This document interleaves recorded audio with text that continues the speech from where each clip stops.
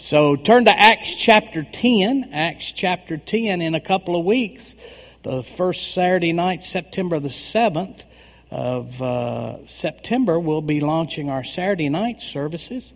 So it's just another option here to come to church on Saturday night. It'll be the same thing. We'll have a different worship team on Saturday night, but the same preacher Saturday night, Sunday morning, and same message. So it's just another option for worship. And we're getting a lot of buzz. A lot of people wanting to know more about the Saturday night service. It'll begin at 5:30 on Saturday night.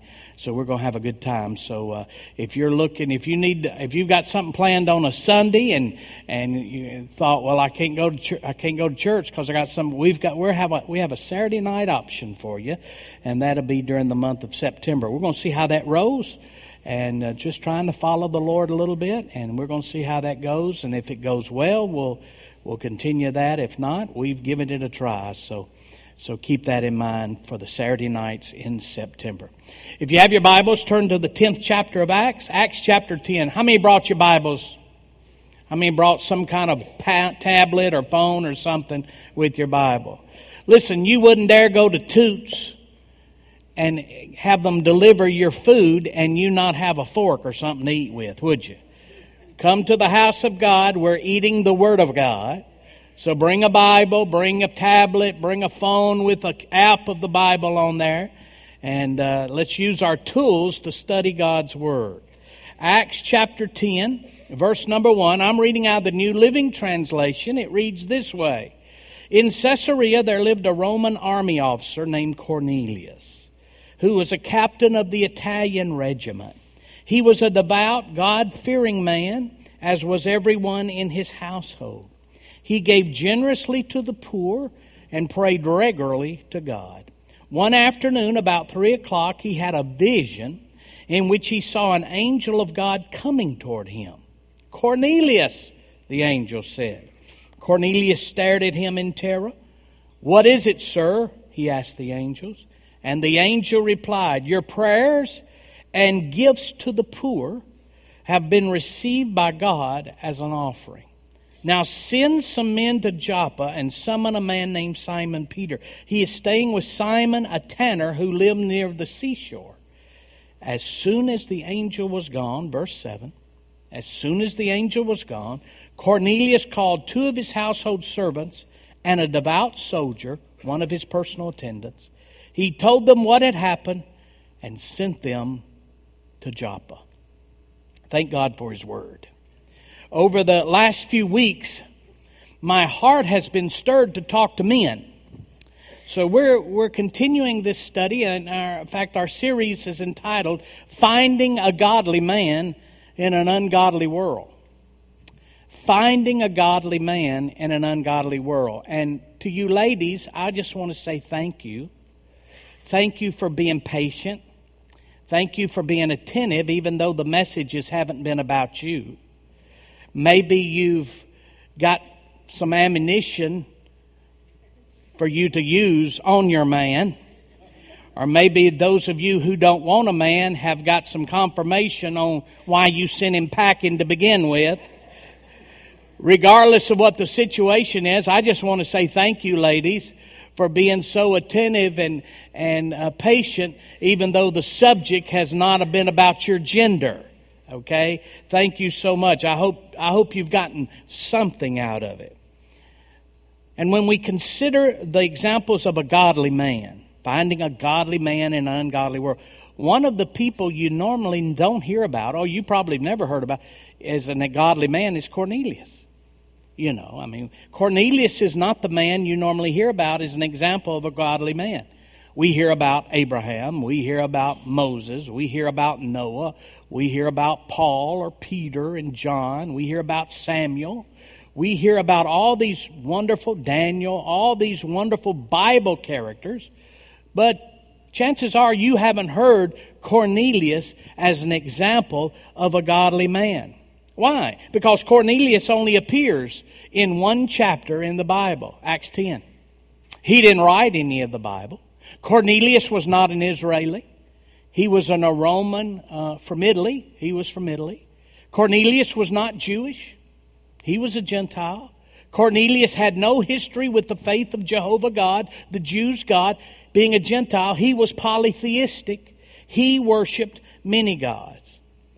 In fact, the reason I share those facts with you to point out who he was is because I hear excuses from men all the time. I hear things like this: I'm not a spiritual type guy. Preacher, I'm not a spiritual type guy. Or I'm not into church stuff. Or I can't understand the Bible, or things like that. I'm too busy trying to make a living and provide for my family to get involved with church. And we know that's true at times. God and church are not for men raised like I was, rough and rugged. You know, I wasn't raised in church. I was raised on the farm. I was raised in the hood. We didn't do church. I was raised rough. Church is not mine. It's for women and children. I'm too old. I've had men tell me this. I'm too old and have too much water under the bridge now for God to accept me. All kind of excuses on why men are not godly men and why they are not pursuing God. And I want you to understand, Cornelius was in the same shape of you and same as me. Cornelius was that type of man. But Cornelius had something very unusual about him. He had a desire for God. See, Cornelius is a captain in the most powerful military known to man at that time, the Roman army. He's the captain. Cornelius was a man with multiple children, so he had the responsibility of providing for a family. Cornelius was a leader of men and had men watching his every actions and attitudes every day. He was just like most of us men. He was a man with responsibilities in a tough world. He was a man whose actions and decisions, good or bad, affected others. And he was a man surrounded by a culture in conflict. And yet he was responsible to keep his family safe and secure. Literally, Cornelius was in a country with his family in a land where people hated him. They were Romans occupying the land of the Jews, and the Jews couldn't stand them. The Jews wanted them out. There was constant rebellion in sects of Jews called zealots who would rise up to try to bring acts of violence to kick the Romans out of their land. And yet Cornelius is a captain in this land, and his family lives in this land. And he's trying in this area, and he's trying to win people. He's trying to find God. So Cornelius is just like us. Most of us men, we live in a culture in conflict. Especially if you want to be a Christian nowadays, you live in a culture in conflict. Everybody will tell you, and the media tells you, that you are not the mainstream today if you're a Christian. You're out of touch with society. I want you to know we live in that kind of culture, a culture in conflict. But it's possible to be a godly man even in a culture in conflict. Everybody with me? Okay? Now, notice what it says about Cornelius. Notice what it says. Go back to Acts chapter 10. Acts chapter 10, verse number 1. In Caesarea, there lived a Roman army officer. I want to come down here. Can I come down here? We're not videoing this service. We do the first service. They make me stay up here during the first service because when I come down in the first service and video, they can't get me. For some reason, we don't have people that's smart enough to drop these cameras down. For some reason. So they say, we hear you, but we don't see you. Well, I'm like the Holy Ghost. I blow where I listeth, And so, but second service, we don't do that. So I'm going to come down here and get amongst you. Now, look what it says in Acts chapter 10, verse 1. In Caesarea, there lived a Roman army officer named Cornelius, who was a captain of the Italian regiment. He was a devout, God-fearing man, as was everyone in his household. He gave generously to the poor and prayed regularly to God. Now notice the four things this verses say about him. It says, number one, he was devout. Number two, he feared God. Number 3, he was generous. And number 4, he prayed regularly. Now let's just take them individually. We started to last week. Let's take them individually. He was devout. The word devout means reverent in attitude and activity. He was reverent. He was reverent in attitude. His attitude was one of reverence, and it portrayed out, it lived out in his daily living. Cornelius wasn't just reverent on Sunday. His private and public life were not in conflict. In other words, the same way he was on Sunday was the way he was at work on Monday. The same way he talked at church was the same way he talked in the break room on Tuesday at work. The way he was at church was the way he was at home.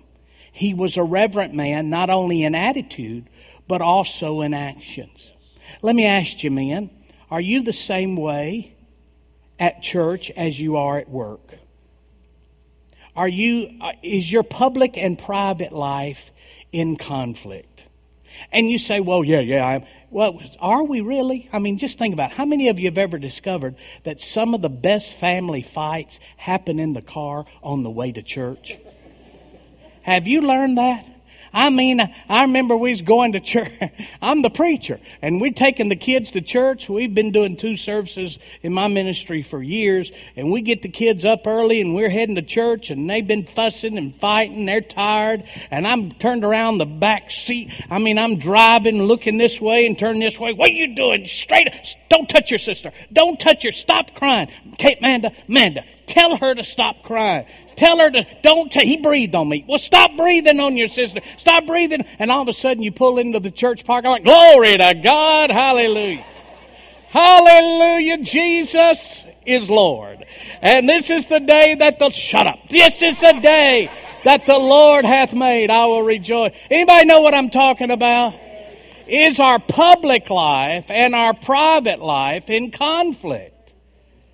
Is it in conflict? And some days it's a challenge to cause it not to be in conflict. Yet Cornelius was a man whose public life and his private life was not in conflict. Cornelius was a captain of the military. That's a tough environment. If you've been in the military, it's not Bible school. It's a tough environment. And yet he didn't allow his tough environment, to cause him to stop following and living his heart's desire, which is a heart after God. Cornelius was his own man. He didn't try to fit in the mold of everybody else. His driving force was his heart, not his position or his prestige. He had a desire for God. And that placed him in a vulnerable position with his peers. But he didn't allow the fear of man to control his destiny. Being a captain in the toughest military in the world at that time, we can assume that he was the brunt of jokes. They made fun of him. He didn't act like they act. He didn't take part in things they took part in. He didn't worship Caesar when they were required to worship Caesar. He didn't take part in all the sexually charged activities that they took part in, which was true of that culture and the people in that military. He wasn't like them. So we know people made fun of him behind his back. But it didn't hinder him from being devout. It didn't hinder him from being reverent. Cornelius was seeking the recognition of God, not the approval of man. And to be devout and reverent meant Cornelius had boundaries. He had boundaries in his personal life, he had boundaries in his home, and he had boundaries in public. Cornelius had boundaries in his thought life, his words, and his actions.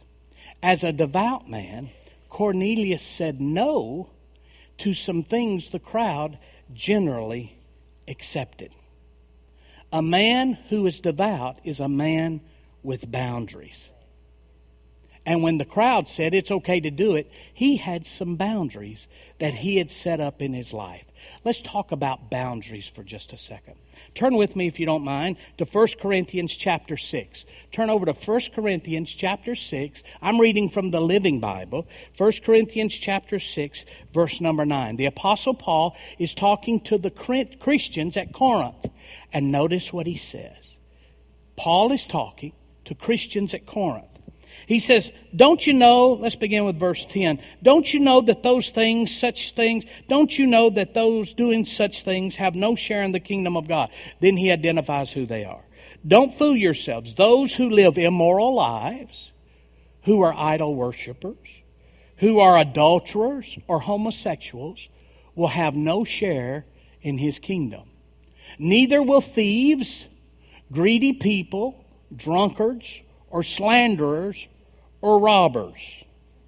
Look at verse 11. 1 Corinthians chapter 6, verse 11.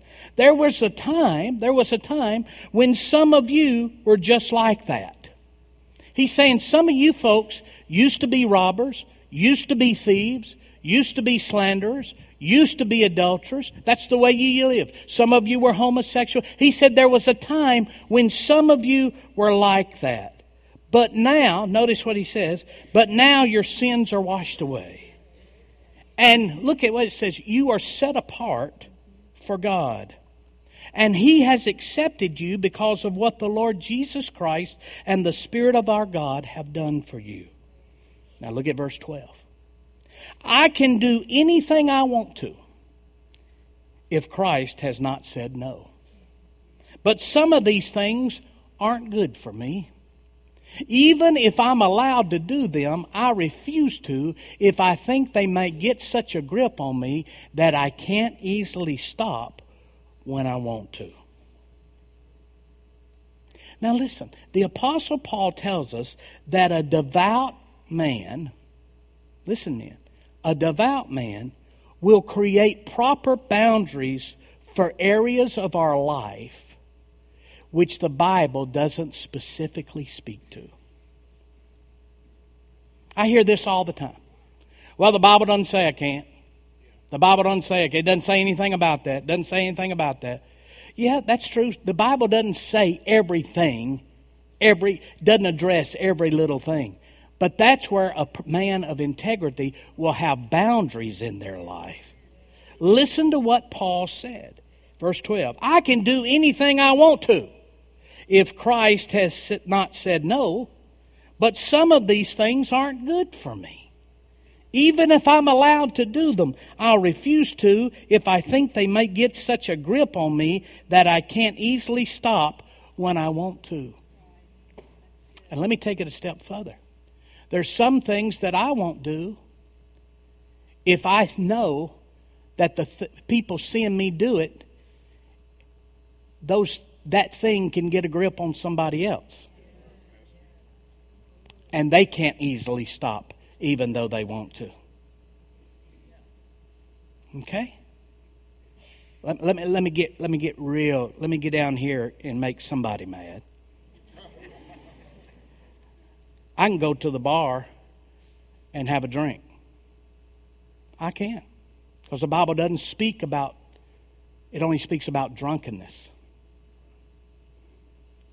But if somebody sees me as a Christian going to the bar and having a drink, and they receive that as permission to do it, they might not be able to stop when that thing gets a hold of them. Yeah, I can do it. Yeah, I can. Well, that's legalism. No, I didn't. It's called boundaries. It's called a boundary. Paul said I can do anything if God hadn't said no. But not everything I do is good for me. Okay? A man who is devout will have proper boundaries for areas of his life which the Bible doesn't specifically speak to. The word boundary here means a point. It's a line where two things become different. It's a limit of something. Up until this point, it's one way. After that point, it becomes different. It's a point. It's a line. A boundary in our life indicates this is the line, this is the point, up to this point I take ownership of. Beyond this point, beyond this line is not my possession, and I have no business going there. I have a boundary in my life. Now, men, listen to me. I'm talking to men, okay? Ladies, take a deep breath and relax, because I'm talking to men. Listen, men, Paul's self-imposed boundaries did not restrict or hinder him from anything which was helpful or beneficial to him. See, I hear this all, well, you're just being legalistic. It has nothing to do with legalism. Paul said I can do anything I want to. Nobody's making me do this. Nobody's not making me do it. He says it's my self-imposed boundary. I place a boundary upon myself. Paul's self-imposed boundaries did not restrict or hinder him from anything which was helpful or beneficial to him. Paul said the boundaries in his life, protected him from things that had the potential to rob his blessings and his future. It's not a matter of prohibiting, it's a matter of protecting. We're talking about a godly man in an ungodly world. Now, if you just want to be like everybody else, well, you can be. Can I go to heaven? Yeah, I guess if you have Jesus, if you've accepted Jesus as Lord and Savior, you can go to heaven. But we're not talking about just going to heaven. We're talking about being a disciple of Christ, a follower of the Lord Jesus Christ. You know this sticker that everybody has on the back of their card? Jesus is Lord. And then they flip you off. I want to say, what kind of Lord do you think He is? See, we're talking about being a disciple, a godly man in an ungodly world. Now let me ask you men something. Do we as men have definite boundaries in our life? Do you have some boundaries? Do you have boundaries? Do you have some non-negotiables concerning your thoughts? Concerning your words? Concerning your activities or the influence which we allow in our life? Do we have some definite boundaries where you've said, no, I'm not going there. I'm not crossing that line. I'm not going over there. Do we have a defined point? Do we have a safe line that we refuse to go past? Do we have boundaries? A godly man will have boundaries. He will have defined boundaries. Here's what I've learned. Here's what I've learned about us guys. Often, we will see how close we can nudge up to the line of compromise without stepping over. We'll see how close we can get without messing up. The temptation itself entices our flesh and gets our testosterone going. Come on, man, I'm talking to you now. We have no intentions of committing a sinful or unhealthy act, but we enjoy flirting with the pull of it because it makes us feel good. So we get up as close as we can to it. We'll nudge up close to it. Now, we're not going to do nothing. Oh, we're never going to do nothing wrong. But boy, we like to play with it. We like to get up close and feel that tug. That's not a devout man. That's not a devout man. Let's get down and talk about where we live, okay? Let's talk. Can we talk where we live? Let me read a passage of Scripture that no other pastor in this city is going to read today. Turn with me to Proverbs chapter 7. Proverbs chapter 7. You got your Bible there? You got your parchment paper? You have. Paul said, bring my parchments. Proverbs chapter 7. Have you ever noticed he didn't say bring my iPad? He would have if they had them. Proverbs chapter 7. Go over to Proverbs chapter 7. This is written by the wisest man of the Old Testament, Solomon. Remember, Solomon asked, God said, what do you want from me? The Lord appeared to Solomon. And the Lord said, just ask for anything and I'll give it to you. And Solomon says, I want wisdom. And God said, I'm going to give you, you're going to be the wisest man in all the earth because you didn't ask for money. You didn't ask for possessions. You didn't ask for riches. I'm going to give you what you asked for. You've asked for wisdom. But because you didn't ask for these other things, I'm going to give you them also. And he was the richest man in the world at that time. But notice what the wisest man said. He's talking to men. Everybody with me? Proverbs chapter 7. Everybody over there? Verse number 4. I'm reading out the New Living Translation. He's talking to men. Love wisdom like a sister. Make insight, one translation says, make knowledge a beloved member of your family. Let them protect you from an affair with an immoral woman, from listening to the flatter of a promiscuous woman. Verse 6. Now he's given an example of something that he saw, beginning with verse 6. While I was at the window of my house, looking through the curtain, I saw some naive young men, and one in particular who lacked common sense. I'm surprised they only saw one that lacked common sense. I see a whole slew of them every week who lack common sense. Verse 8. He was crossing the street near the house of an immoral woman, strolling down the path of her house. It was at twilight in the evening as deep darkness fell. The woman approached him, seductively dressed and sly of heart. She was the brash, rebellious type, never content to stay home. Got to watch them women that's always going out.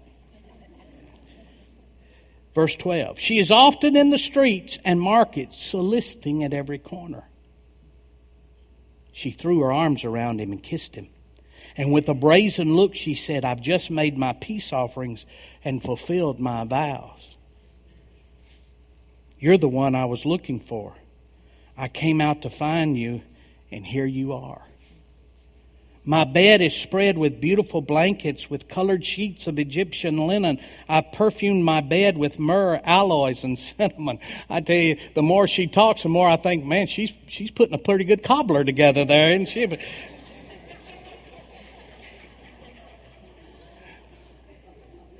verse 18. Come, let us drink our love until morning. Let's enjoy each other's caresses, for my husband is not home. He's away on a long trip. He has taken a wallet full of money. Well, it's really a half a wallet because I took most of it before he left. He has taken a wallet full of money with him and won't return until later this month. So she seduced him with her pretty speech and enticed him with her flattery. He followed her at once, like an ox going to the slaughter. He was like a stag caught in a trap, awaiting the arrow that would pierce its heart. He was like a bird flying into a snare, little knowing that it would cost him his life. Verse 24. So listen to me, my sons, and pay attention to my words. Don't let your heart stray away toward her. Don't wander down her wayward path, for she has been the ruin of many, many men have been her victims. Her house is the road to the grave. Her bedroom is the den of death. Literally, Solomon is saying, I saw young men get caught up in the web of lust and a prostitute. And the wisest man of the Old Testament shares with men a wise key of life.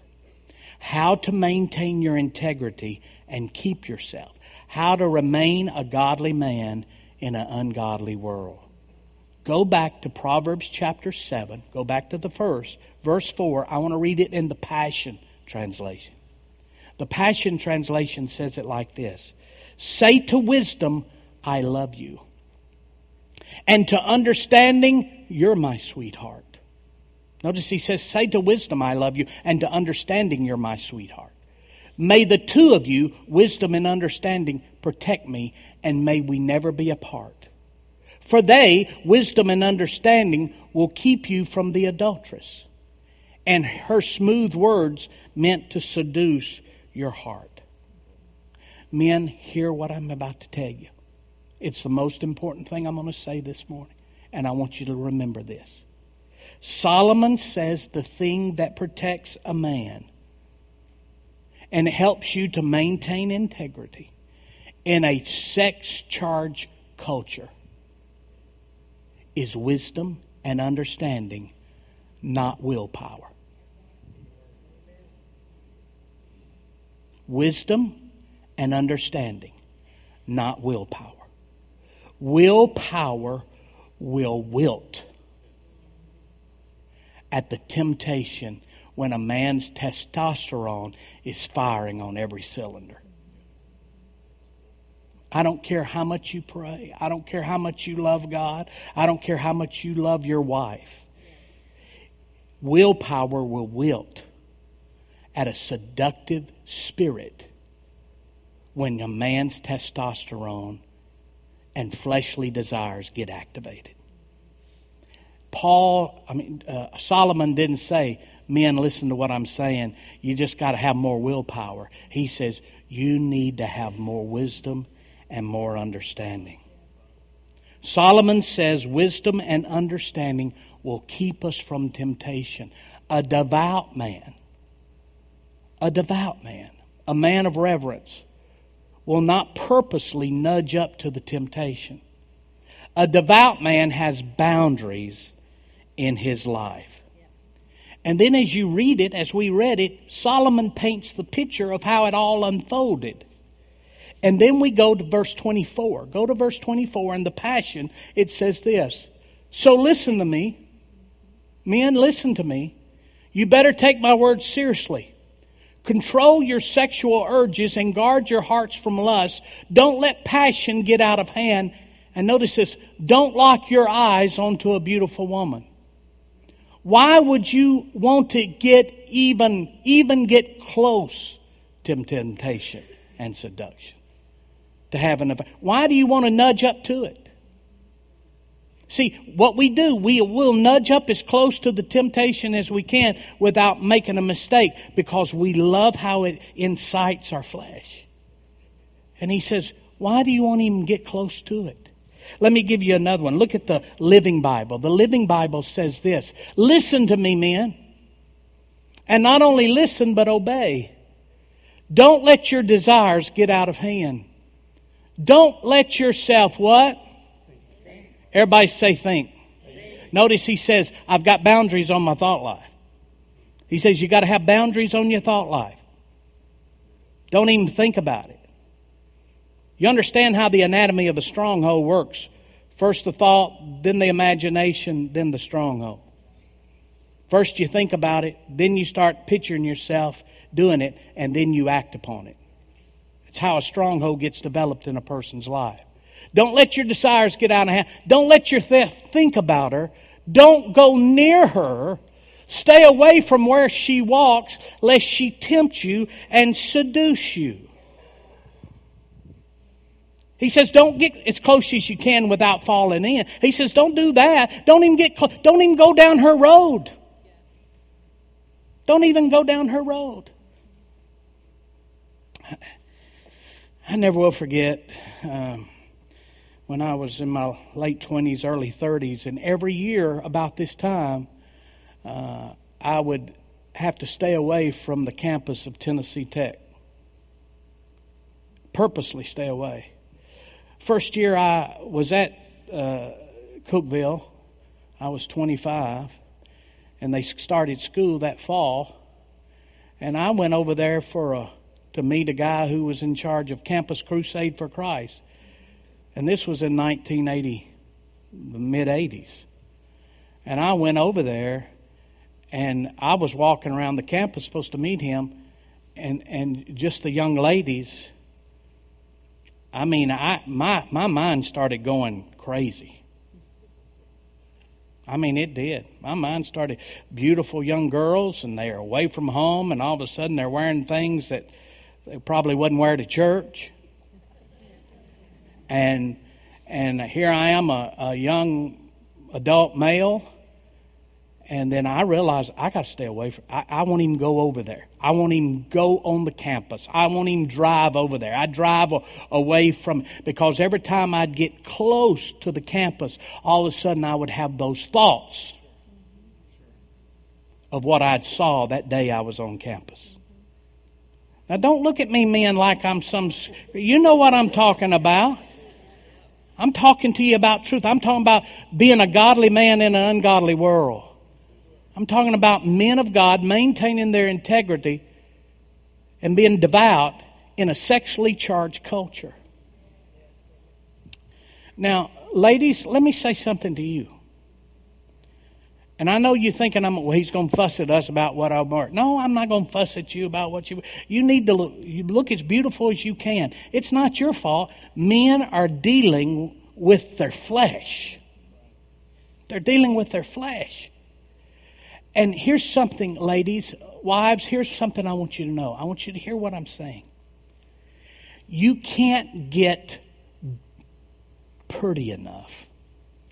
You can't be seductive enough.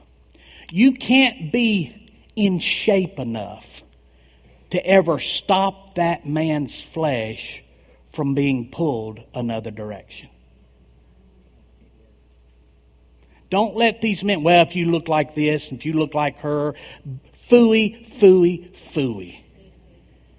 You can be the most beautiful woman. We see it all the time. These Hollywood stars, they're married to the most beautiful women in all the world, and they can't remain faithful. You can't be enough. So stop putting that pressure, ladies, on yourself to be enough. Now, that doesn't mean let yourself go. Okay? It doesn't mean that at all. Don't take it the wrong. Well, he said it didn't matter, so I ain't getting out of bed. I ain't going to put no makeup on, Hey, bring me that hamburger and cheeseburger over here. That's not what I'm talking about. Don't get crazy here. Isn't that right? Ooh, what a hottie. But listen to me. I'm trying to help you. I'm trying to be a blessing to you. Ladies, don't let him or anybody else or this culture put a pressure on you. If you look like this, your man would never have to think of anything else. It has nothing to do with your lack. It has to do with lust, the spirit of lust that's in this world, that's promoted by this world, and also a man's flesh. And lust is not driven by beauty.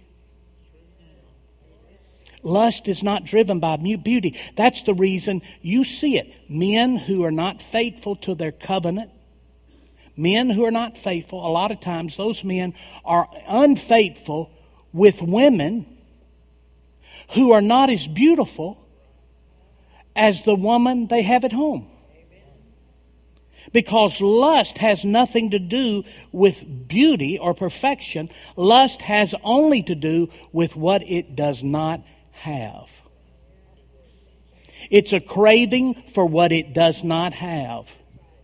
So if your man has said, well, I would have been faithful if you look like her or look like... Don't believe that. Don't buy into that. That's not true at all. I've seen men. You've seen men. We've seen politicians. We've seen preachers. We've seen movie stars. We've seen lawyers and bankers. We've seen people who are married to drop-dead gorgeous women put their reputation and integrity in jeopardy because they go have sex with a prostitute who has a disease. Because lust has to do a craving for what it does not have. And the Bible says, listen, willpower will not spare you and willpower will not save you. You got to get smart. You've got to have wisdom and knowledge. You don't look at it. You don't stare at it. I'm going to tell you, I'm 61. And I know they'll say your best days are gone. Well, I'm going to tell you, I'm still a bad boy, ain't I, Mom? That's what I'm talking about. Talk to me. I know. I'm not.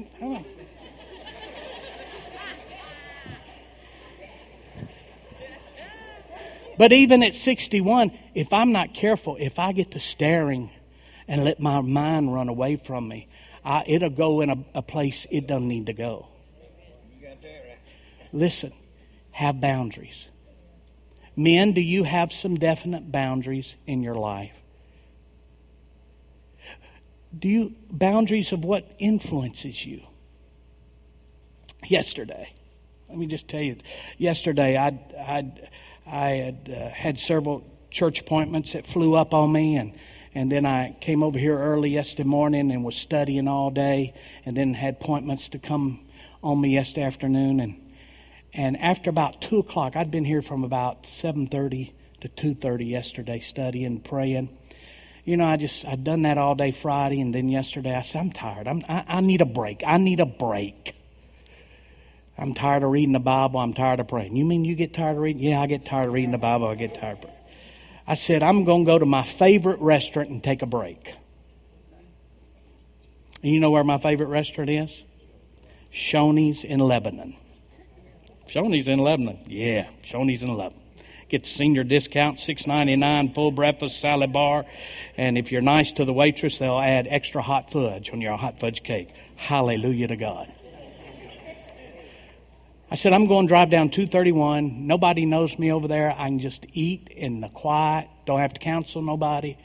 Don't have to talk to nobody. Don't have to pray for nobody. I just go eat me a breakfast bar at Shoney's and sit there in the quiet. And I tell you what I'm going to do. I'm not going to listen to worship music. I'm going to listen to country. So I put Pandora on country, Alan Jackson, George Strait, Tracy Lawrence, and I headed down 231. Before I got to Lebanon, I was already mad. I was, get out of the way, calling people names. What are you doing cutting in front of me? I just left my office praying in tongues, reading my Bible. I had let that spirit get on me. I'd let that spirit get on me. And I realized it when I almost got over. I said, this ain't right. What's wrong with me? What's happened to me? I'd let an influence into my life that changed my countenance. I did that. That's why we have to have boundaries in our life. Men, do you have definite boundaries? Do you have boundaries over your thought life? Do you have a line, say, I don't go there? Do you have boundaries on what you see? We don't watch that in our home. We don't watch that in our home. Have you ever noticed something about the fear of God? It says it, most people miss it. It says it about Cornelius. It says he feared God and everybody in his household. Do you know the fear of God is contagious? Have you ever noticed when people know you have a fear of God, they'll act different around you? Well, they don't talk like that. They don't act that way. You know why? Because the fear of God is contagious. It'll get on other people as well. But I don't watch. There's some channels we don't have on our TV. You say, well, that's legalistic. There's nothing in the Bible about that. No, it's not legalistic. It's to protect me. I'm not saying those channels are wrong. I'm just saying it's there to protect me. It's a boundary that I've put in my life. Do you have boundaries in your thoughts? Do you have boundaries on what you see? Do you have boundaries on what you hear? Do you have boundaries on how you act? I'll close with this. I was so proud of my son-in-law this week. So proud of him. My son-in-law, Devin, I think he did the announcements today. Good-looking kid. Sharp kid, working on getting his MBA at MTSU. He's a graduate of MTSU. He was raised by a single mom. He'll never tell you this. He was raised by a single mom. His mom was a barmaid. And he had an autistic brother, so every night he had to take care of his brother while his mom waited bars. She wouldn't get home to after midnight every night. He raised 2 other brothers by himself. Raised in poverty. And put himself through university, MTSU, bachelor's degree, joined the military. He's a medic in the military. And put himself through university, graduated with no school loans. Single mom, raised by a single mom. Now he's getting his master's degree in the medical field. And he's operations manager for a big medical firm here in town, 25 years old. Already achieved more than I ever achieved. So proud of him. But this week something happened. He said he's big on working out. He works out. You know, he wants to grow up and be like me, working out. Why are y'all laughing? And he went to the gym and he said, I met a girl, Pastor Eddie. I met a girl at the gym. He said, you know, she was working out and I met a girl at the gym. I said, well, wonderful. He said, so she asked if she could be my friend on Facebook. And I said, sure you can. He said, I thought, no big deal. You know, I like, in my free time, I'll surf Facebook, Instagram, and see what my friends are doing. So she asked to be my friend. He said 2 days later, she started posting pictures online of her in bikini. He said, when I first saw it, he said, my flesh, and then something on the inside say, no, no, no. He said, Pastor Eddie, I have a boundary in my life. And I immediately unfriended her. And I thought, that's a devout young man. Who would have ever known? Who would have ever known? It's his Facebook. She asked to be his friend. Who would have ever known? Do you know that the majority of unfaithfulness that I deal with in marriages nowadays, it begins through social media? Do you have boundaries on your social media? Stand with me, would you?